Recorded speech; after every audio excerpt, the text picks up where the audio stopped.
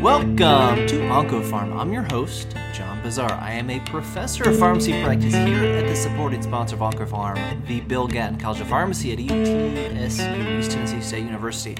It is officially the dog days of summer, the dog days of the pandemic here, August 12th, 2021. Been over in clinic earlier this afternoon and saw a patient that I was talking to my student after our encounter that this was just kind of a textbook example of how tyrosine kinase inhibitor TKI toxicity can just kind of sneak up on you, and it can just kind of sneakily impair quality of life. So this was a patient on cabozantinib, and I'm going to be a little bit vague on some of the details here for HIPAA reasons. So this patient had been on cabozantinib for a while, and most recently had to stop the drug due to toxicity. Took a 2-week holiday, restarted the drug, had been on that now for a couple weeks, and seemed to be doing okay. But cabozantinib has like a 3-day half-life, so we're just now a couple weeks in starting to get to steady state of the drug, and then maybe a week or two after that until you start to see the full rage and range of the side effects of cabozantinib, which is a multi-kinase inhibitor, hits lots of kinases, a lot of toxicities. So broadly speaking, this individual had, I would say, and the notes would say probably, tolerating cabozantinib without any major issue, which is accurate. But this patient had a lot of minor issues, and patient walked in, looked fine, looked great, looked like you would not know this individual had a cancer, a metastatic cancer that was being treated. But because of what I do and what I know, my questions are very specific about drug toxicity. So, the first thing I asked about was, the blood pressure while the patient had been there, because the VEGF inhibitor can cause blood pressure. Blood pressure was not an issue, especially compared to a prior VEGF inhibitor this patient had been on. It's much more likely to cause hypertension as a more potent VEGF inhibitor than cabozantinib. So no hypertension in this person. I asked about the diarrhea, which happens in 74% of people with cabozantinib. That was starting to become a little bit of an issue, though not as bad as before. This patient had a prior blood clot and was on a DOAC, so I asked about any bleeding, and there was some blood in the urine, which could be the anticoagulation, could also be a VEGF inhibitor. I asked about symptoms of hypothyroidism, as this patient has hypothyroidism as well, and is on thyroid replacement. That was doing okay. I asked about fatigue, a little fatigue. It happens in 56% of people with cabozantinib. I asked about food and the ability to eat, and was eating okay. A little bit of nausea, which happens in half of people on cabozantinib, and about taste changes. How does food taste? 24% of people report to have dysgeusia or dysgeusia, which is an alteration in food perception. The way this person explained it is my taste buds are just kind of not doing what they're supposed to be doing, and food just doesn't. Food's just off, which you hear a lot from cytotoxic chemo, but also from tyrosine kinase inhibitors. I asked about hands and feet. No problem with hands, but the feet definitely had the kind of the classic hand-foot skin reaction you see with a lot of tyrosine kinase inhibitors, with some hard calluses that were very hard. This individual had them padded with those corns that you kind of put to provide the little donut-shaped thing, provide a little extra padding.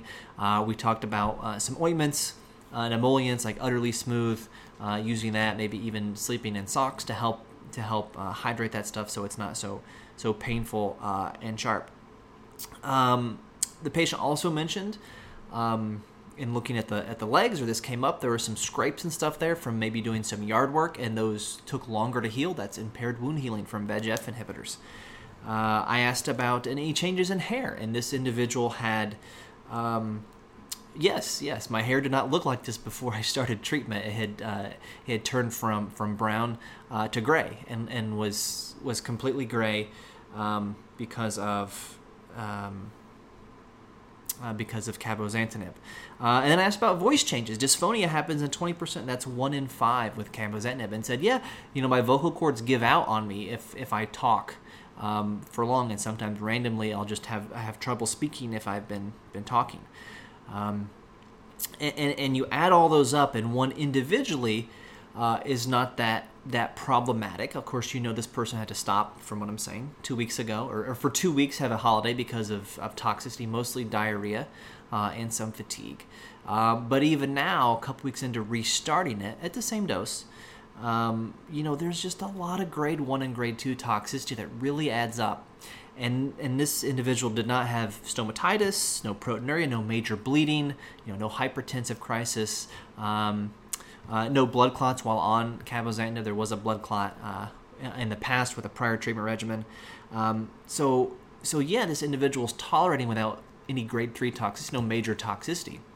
But there's a lot of minor toxicity here that adds up and is going to impair quality of life.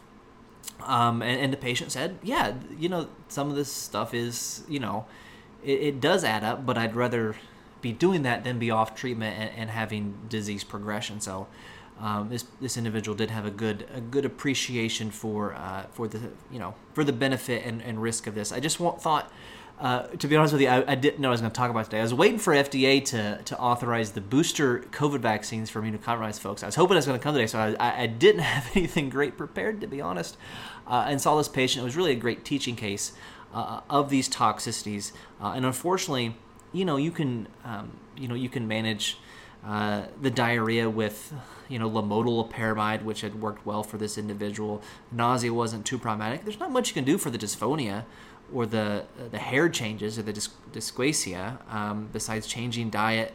We did talk about some things to help with the feet, with maybe wearing 2 layers of socks, some soaks to help keep things clean. Pedicures, things like that can be helpful for the feet. That's the take-home message from this pod is these TKI toxicities, they can sneak up on you, and I think it's worth due diligence. Whether you're a nurse, a physician, or in my opinion, especially a pharmacist, to be pretty specific exploring these toxicities, because patients won't always mention some of these things because they are minor, and just because you get these calluses and hand-foot skin reaction with cabozantinib doesn't mean we can't do some things to help maintain your quality of life. So you can go out for you can go walk the dog and enjoy the morning. All right, so that's what I have for this week. Next week, hopefully, we'll be talking about booster shots from our immunocompromised patients with cancer and on treatment, at least here in the States. It already happened in Israel, from what I read. Thank you for listening. You can follow me on Twitter at PharmDeepDip, and you can follow the podcast on both Twitter and Instagram at OncoPharmPod. Until I talk to you again, remember, doses matter.